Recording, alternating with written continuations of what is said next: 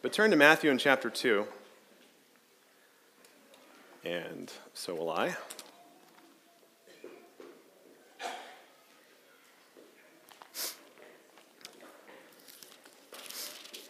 And before we begin reading, let's go to the Lord in prayer.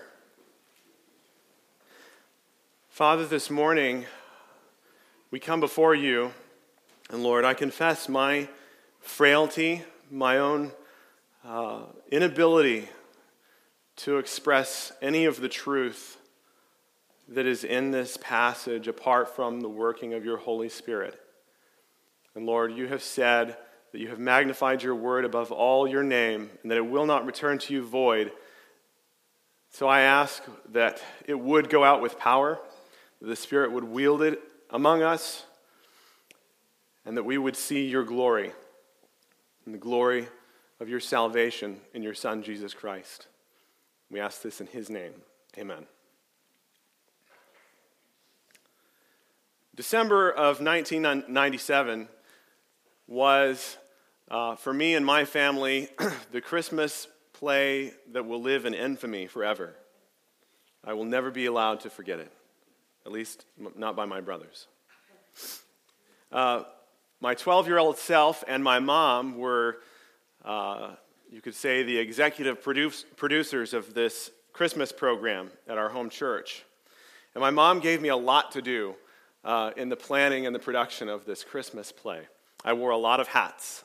I wore the hat of set and lighting director, of makeup artist, costumer, coffee boy, and also a literal hat with some tinsel on it in the role of wise man number 3.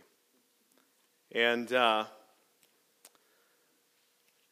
my set consisted of what I could make out of cardboard boxes and duct tape and some craft paint.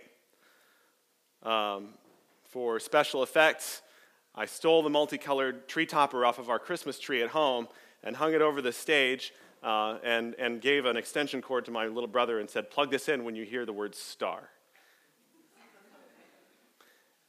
And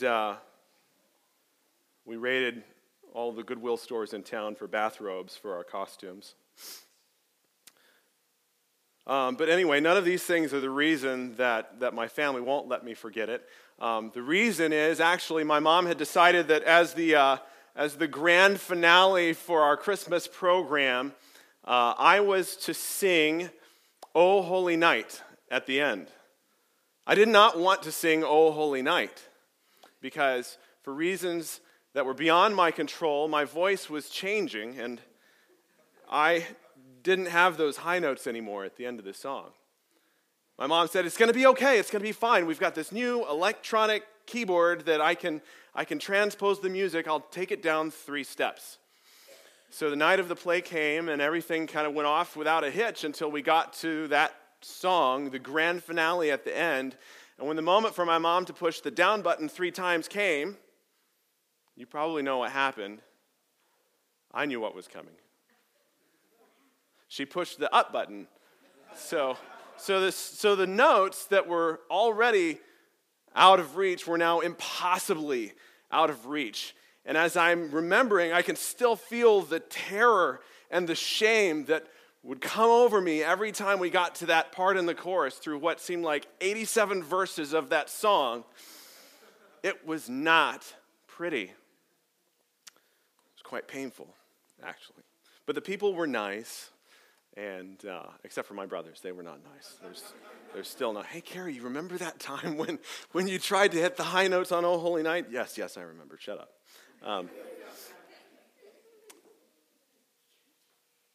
But needless to say, nobody went home after that Christmas play saying, "Wow, that had to be the most incredible Christmas program I have ever seen. I mean, the detail and the cardboard. I mean, it's just, I felt like I was there." Nobody said that, because while I had poured my heart and soul into the finger-painted donkeys and the sheep with cotton balls stuck to them, the level of detail and accuracy was not really there.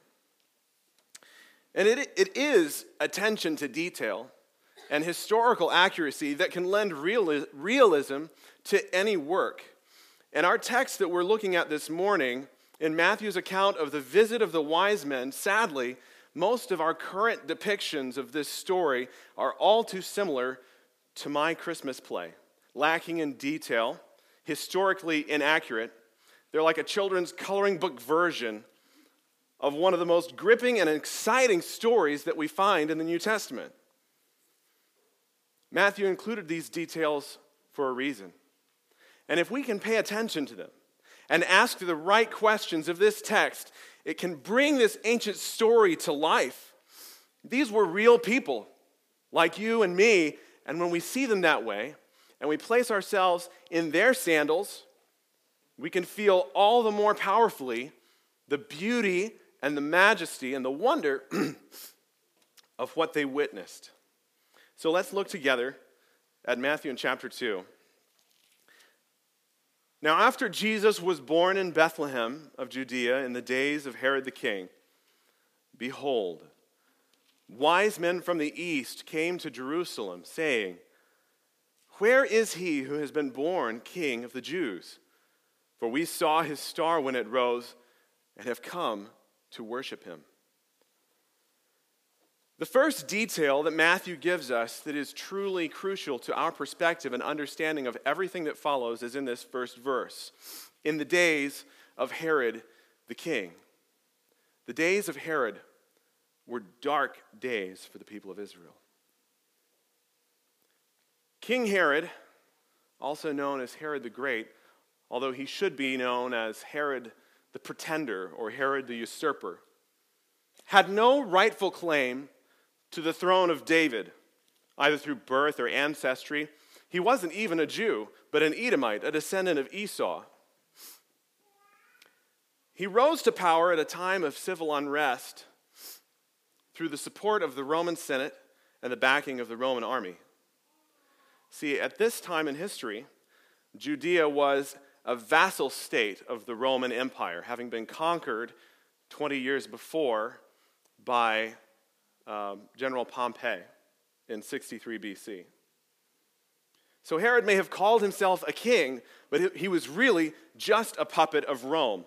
He was a brutal and bloodthirsty man who would stop at nothing to stay in power, even killing members of his own family whom he had suspected of plotting to overthrow him. And it is against this dark and shadowy backdrop that Matthew begins his narrative about the visit of the wise men. Now I want us to notice in verses 1 and 2, and actually through the whole passage, that there is no mention of 3 wise men. Over the years, tradition has come up with the idea of 3 wise men based on the number of gifts that they offered. It could have been 3, but it could have been more. It could have been 2. We're not told. Suffice it to say that the image that most of us have of 3 men on camels with crowns on their heads is not only unsupported by the scriptures, it's highly unrealistic.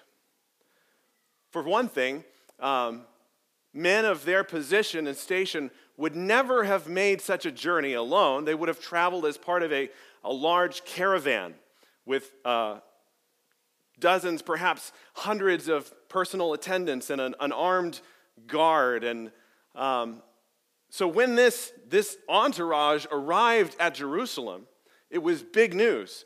Everybody knew. Let's continue reading, or rather, read verse 2 again. It says, when they arrived, they were saying, "Where is he who has been born King of the Jews? For we saw his star in the east and have come to worship him." We should understand that this verse where it says they were going around saying, "Where is he who's been born King of the Jews?" We probably shouldn't picture them tentatively knocking on doors and tapping people on the shoulder and saying, "Hey, has anybody heard of the King of the Jews?" Because in the original text, in the original language, the word saying actually carries the meaning of to call out loudly for all to hear with absolute certainty. It's possible that as the wise men arrived at Jerusalem, there was a crier or a caller going before them saying, "Where is he who was born King of the Jews? For we have come to worship him." You can imagine that the inhabitants of Jerusalem, seeing this and hearing these things, were asking lots of questions. Who are these guys? Where do they come from? How do they know about this king? And why are they here? These are questions that we would probably also like to know. Thankfully, Matthew has given us several clues in his text that with a little historical sleuthing, I think that we can determine with a pretty high degree of certainty who these men were, where they came from, how they recognized the star, and most importantly, why they had come looking for this Messiah king. The first clue that we see in the text is wealth or position, as evidenced by the gifts that they offered the Christ. Clue number 2, we're told that they are observers and interpreters of the stars. The third clue is that we know they came from a land in the east. And the fourth and most significant clue is actually in the etymology of the Greek word that Matthew used to describe them, which is here translated for us, wise men. The original Greek word is Magi, meaning a sorcerer, from which we get our English word magic or magician. But just like we borrowed the word from the Greeks, they actually borrowed it from an even older culture, that of ancient Persia. And in Persia, the word Magi was a job title for men who were priests of the Persian Empire. So what does history tell us about the Magi or the Magus? Well, we know, first of all, that they were members of the ruling class in Persia. So we see clue number 1, wealth and position. We also know that the Magi were observers and interpreters of the stars. Clue number 2. We know that Persia, or modern-day Iran, is basically due east of Israel. There's clue number 3. So from these details, I believe we can determine that they were not like in the song, "We Three Kings of Orientar," but they were some of the last of the Magus priests of Persia. So now we know who they are and where they came from. Oh, by the way, also unlike the song, they didn't travel over field and fountain, moor and mountain, but the journey from Persia to Jerusalem was actually one of 4 months over one of the most inhospitable deserts in the world, the Arabian Desert. So we know where they come from, which brings us to the question of how did these men know that the king was going to be born? How did they recognize the star when they saw it? And how did they know what it meant? And why are they looking for him? This brings us to 2 key prophecies that we need to look at in order to understand who they were and why they were looking for the Christ. The first prophecy is recorded in the book of Numbers. It's known as the Oracle of the Star, given by a man named Balaam, about 1,500 years prior to the Magi's visit to Jerusalem. His prophecies are also recorded widely throughout the ancient world, and it is highly likely that the Magi would have had access to them. Balaam is a bit of an enigma. We don't know a lot about him. We know that he was kind of a freelance prophet for hire. Not a Jew, but a Gentile, and actually an enemy of the Israelites. Nevertheless, God spoke through Balaam and his donkey. But that's another tale. See what I did there? Okay, sorry. The oracle of the star goes like this: I see him, but not now. I behold him, but not near. A star will come out of Jacob, and a scepter will arise from Israel. So from this ancient prophecy, we see a star that heralds the coming of a king, and we see a scepter that signifies his rule over all creation. This oracle indicates that the star would be very, very unique. First of all, we see that it will arise out of Israel, or over Israel. Which means if the Magi saw the star rising over Israel from their home in the east, it was rising in the west. Only stars don't rise in the west, they rise in the east, which made this star unique and different from every other star in the universe. They would have instantly recognized it. Now, there's also a reason to believe from this prophecy that the star may not only have been linked with the rising of a royal scepter by association, but also in appearance. That is to say, it may have looked like a scepter with a column of light trailing down from it, which would explain how, in verse 9, the star indicates a specific house by settling over it in Bethlehem. Okay, so now we know why the Magi knew about the star. We know what it signified and how they recognized it. But we still haven't answered the most important question. Why have they come? Why are they here to find this Jewish king? The story is often told as if they were on some kind of diplomatic mission, that this was some kind of political courtesy that they were performing to come and visit this king. But politically speaking, Judea at this time could not have been more insignificant, aside from being generally despised by their eastern neighbors. So what was driving these men? When they saw the star and they recognized what it meant, what made them drop everything and make this long and dangerous journey to find the newborn king? And for me, this is where this gets really interesting. Throughout the centuries of the Magi's history, we know that there were men who ruled over them with a title of Rab Magus. These men were revered as interpreters of dreams, the king of the Magi. We also know that about 550 years before this event takes place, there was a man who had actually saved all of the Magi from being wiped out by a king by interpreting that king's dream, who was then made king over the Magi. And interestingly, he was not a Persian, but a Jewish exile. His name was Daniel. This same Daniel who miraculously spent a night in a den of hungry lions.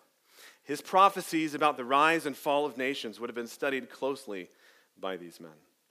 But of all of Daniel's prophecies, the most significant one was his vision of the one who would be born king of the Jews.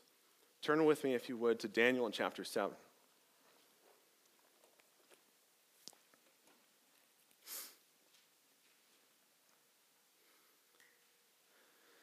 Daniel in chapter 7, starting in verse 13. I saw in the night visions, and behold, with the clouds of heaven there came one like a son of man, and he came to the Ancient of Days and was presented before him, and to him was given dominion and glory and a kingdom, that all peoples, nations, and languages should serve him. His dominion is an everlasting dominion, which shall not pass away, and his kingdom shall not be destroyed.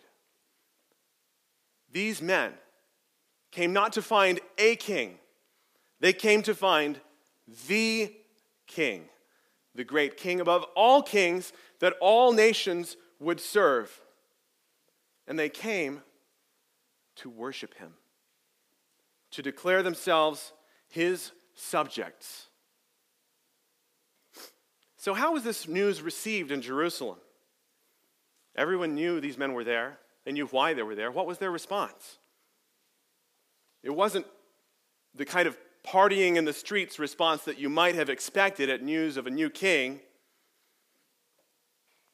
Actually, in verse 3, we're told that all the people who heard the Magi and their testimony were troubled by the news.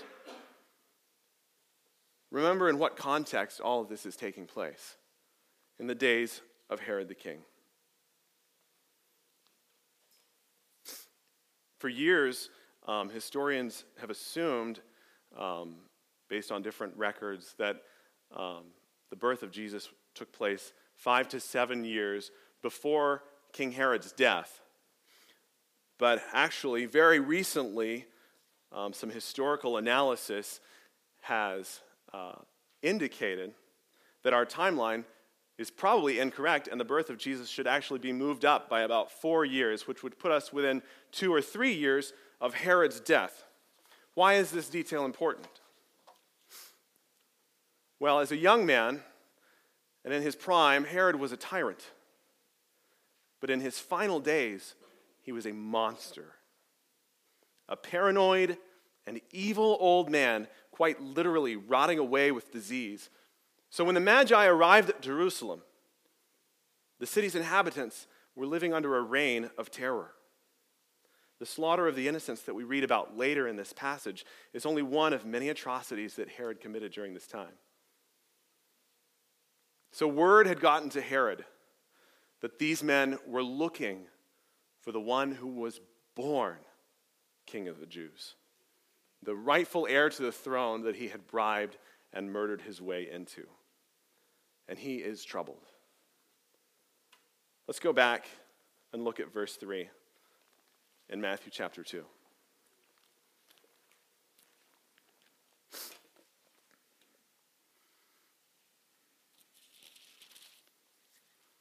So when Herod the king heard this, he was troubled, and all Jerusalem with him. The contemporary English translation reads, when Herod heard about this, he was worried, and so was everyone else in Jerusalem. You see, when Herod was troubled about something, bad things happened. So even if the people did feel some excitement or interest at hearing about the birth of the king who was to come, they weren't going to show it because they feared what the consequences would be if they did. We read that Herod starts to believe that there might be some truth to the Magi's claim. And he decides to hedge his bets. Let's look in verse 4 through 6. Assembling all the chief priests and the scribes of the people, he inquired of them where the Christ was to be born. And they told him, in Bethlehem of Judea, for so it is written by the prophet. And you, O Bethlehem, in the land of Judah, are by no means least among the rulers of Judah, for from you shall come a ruler who will shepherd my people Israel. I wish I could have seen Herod's face when he heard this prophecy, especially that last part. Here he is, one of the most vicious, manipulative, wicked kings to ever live, and he is told that the one who is the rightful heir to his throne will be a shepherd to his people. What a contrast. What an image that we are given.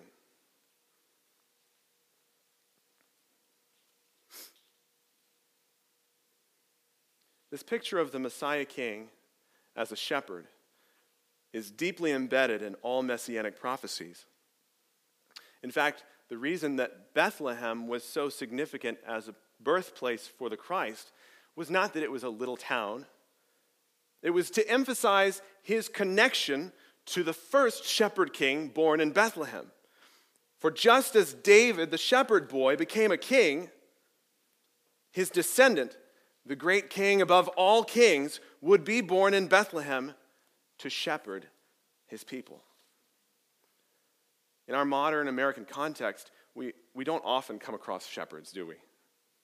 So the significance of this metaphor can be lost on us. But what is the role of a shepherd? A good shepherd guides, protects, shelters, and feeds his sheep. In Isaiah chapter 40, we're told of this coming Christ that he will tend his flock like a shepherd. He gathers the lambs in his arms and carries them close to his heart.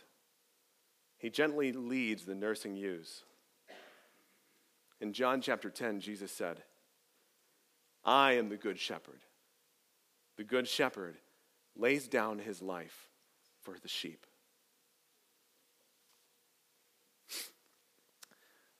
I was honestly so excited to share this passage with our church family that last night felt like Christmas Eve. I didn't sleep very well, but that's okay. I woke up really early and couldn't get back to sleep, so I went down. I decided I was going to start a fire, and I stepped outside to get some firewood. And the second I walked outside, I literally stopped in my tracks because there in the eastern sky over my house was the brightest star I have ever seen. It was incredible, and I just stood there and said, wow.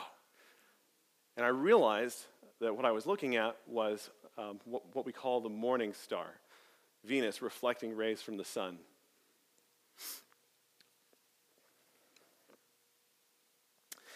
As I was standing there, within a few minutes, the pitch black darkness of the night began to change as the sun broke over the horizon. See, we're told throughout Scripture that this Jesus is like the morning star in that his coming, the brightness of his appearing, was this signal that the night is about to end. Let's continue reading. In verse 7 of Matthew in chapter 2, then Herod summoned the wise men secretly and ascertained from them what time the star had appeared. You can almost see the wheels turning in Herod's evil mind as he asks them, so this star that you saw, how long ago was this? I mean, exactly, how long ago did you see the star? He's trying to approximate how old the baby is that he plans to kill. I want to take a pause here while we're talking about the star, or while Herod is talking about the star. I'd like to point out something that is often missed. See, every time the star is spoken of in the text up to this point, it is in the past.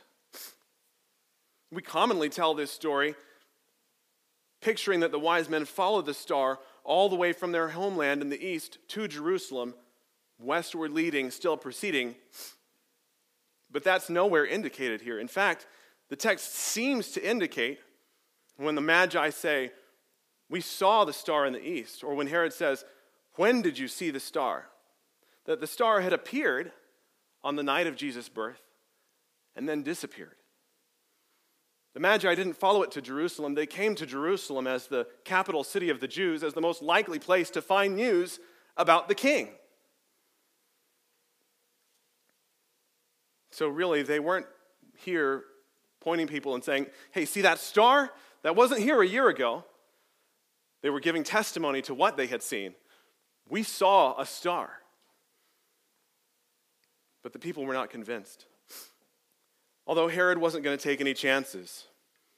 In verse 8 it says, and he sent them to Bethlehem saying, go and search diligently for the child, and when you have found him, bring me word that I too may come and worship him. So the wise men set out for Bethlehem. And I want us to notice something that I think is really one of the most tragic parts in this whole story.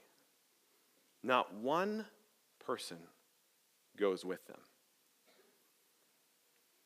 You see, for the people in Jerusalem who were living in fear, it was far too easy to discredit the testimony of the Magi about the new king when the cost of seeking him was so high. He came into his own, and his own received him not. Can you imagine just how discouraged these men must have felt at this point? Here they have traveled for months across the desert in order to find the new king, and upon arrival in Jerusalem, not only do they not find the king, but they can find no one who has heard of his birth. And beyond that, everyone they talk to seems troubled at the very mention of his name.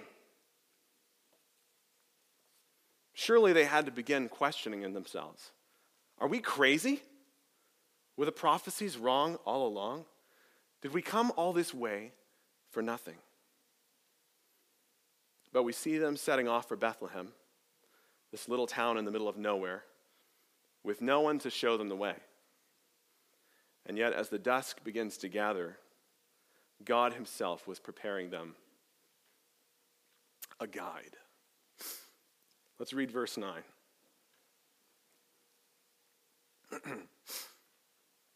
After listening to the king, they went on their way.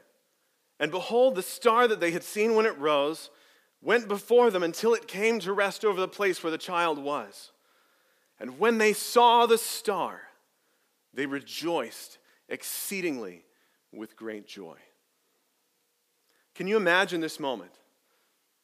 As these guys are riding along, I imagine one of them says, I don't see Bethlehem anywhere on this map. I mean, Herod said to keep left at the big rock, but there are a lot of big rocks. I mean, it's getting dark really fast. Guys, what are we doing? And then all of a sudden, one of them says, wait. Do you guys see that? That's it. That's the star, the one we saw. I love this phrase. When they saw the star, they rejoiced with exceeding great joy. The overwhelming joy that the Magi are feeling here is the joy that comes from their knowing that the truth they had recognized from a distance is not only real, but it is for them. We see the star that had announced the birth of the king is now leading them to him. We're told that the star not only goes before them to Bethlehem, but that it directs them to the very house he is in by settling over it. What kind of a star does this? A supernatural one.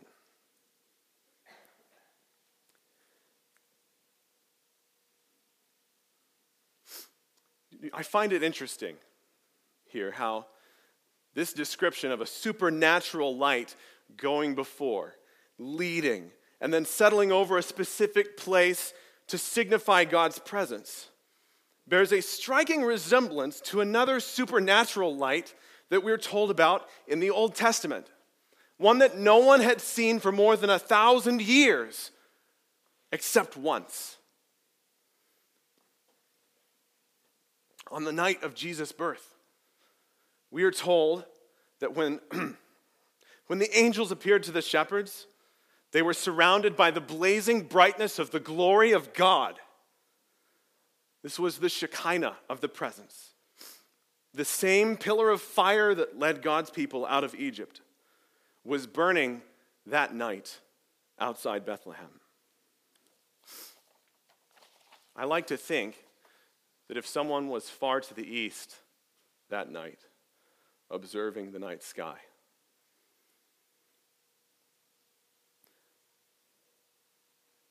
and if this Shekinah glory ascended with the angels when they left the shepherds, to someone in Persia, it would have looked exactly like a scepter rising out of Israel.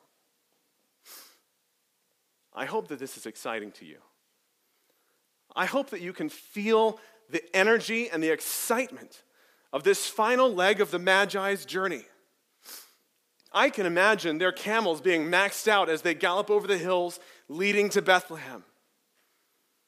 And if you can see in your mind's eye that the star now is settling over a small house, perhaps with a carpenter's shop out back. A man opens the door, and the light from inside illumines their faces. Read verse 11.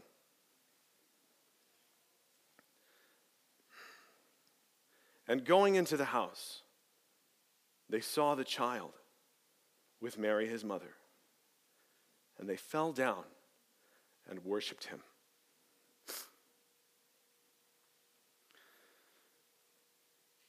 The truth is that whether you live today in Lawrence, Kansas, or you lived 2,000 years ago in Persia, every heart of every person, of every nation in the world longs for this. We were made for this, to worship the King. St. Augustine writes, "You, God, have made us for yourself, O Lord, and our heart is restless until it rests in you."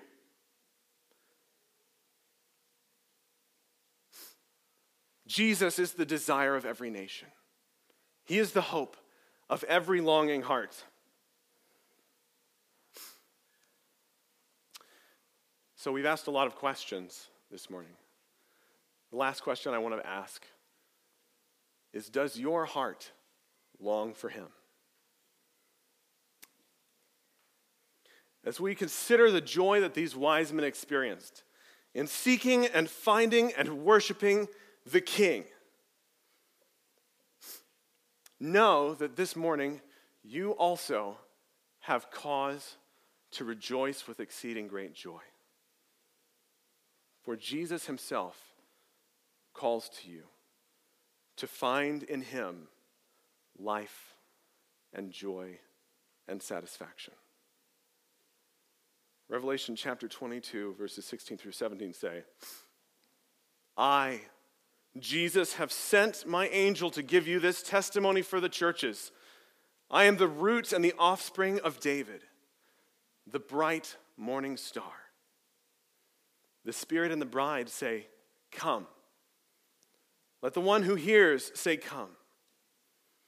And let the one who is thirsty come. And the one who desires the water of life drink freely. This truth is for you and for me. For unto us a child is born. Unto us a son is given, and the government will be upon his shoulder.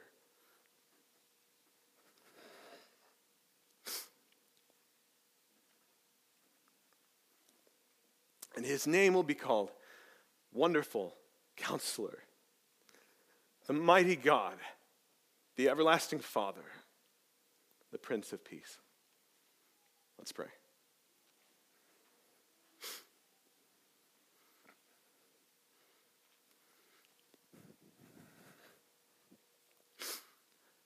Our Father, I pray that as we have beheld the glory of your salvation and the coming of Jesus Christ, your Messiah King, your shepherd for your people, that our hearts would rejoice in him, and that we would shine back the light that we see and share this good news. The King has come. We ask this in his name. Amen.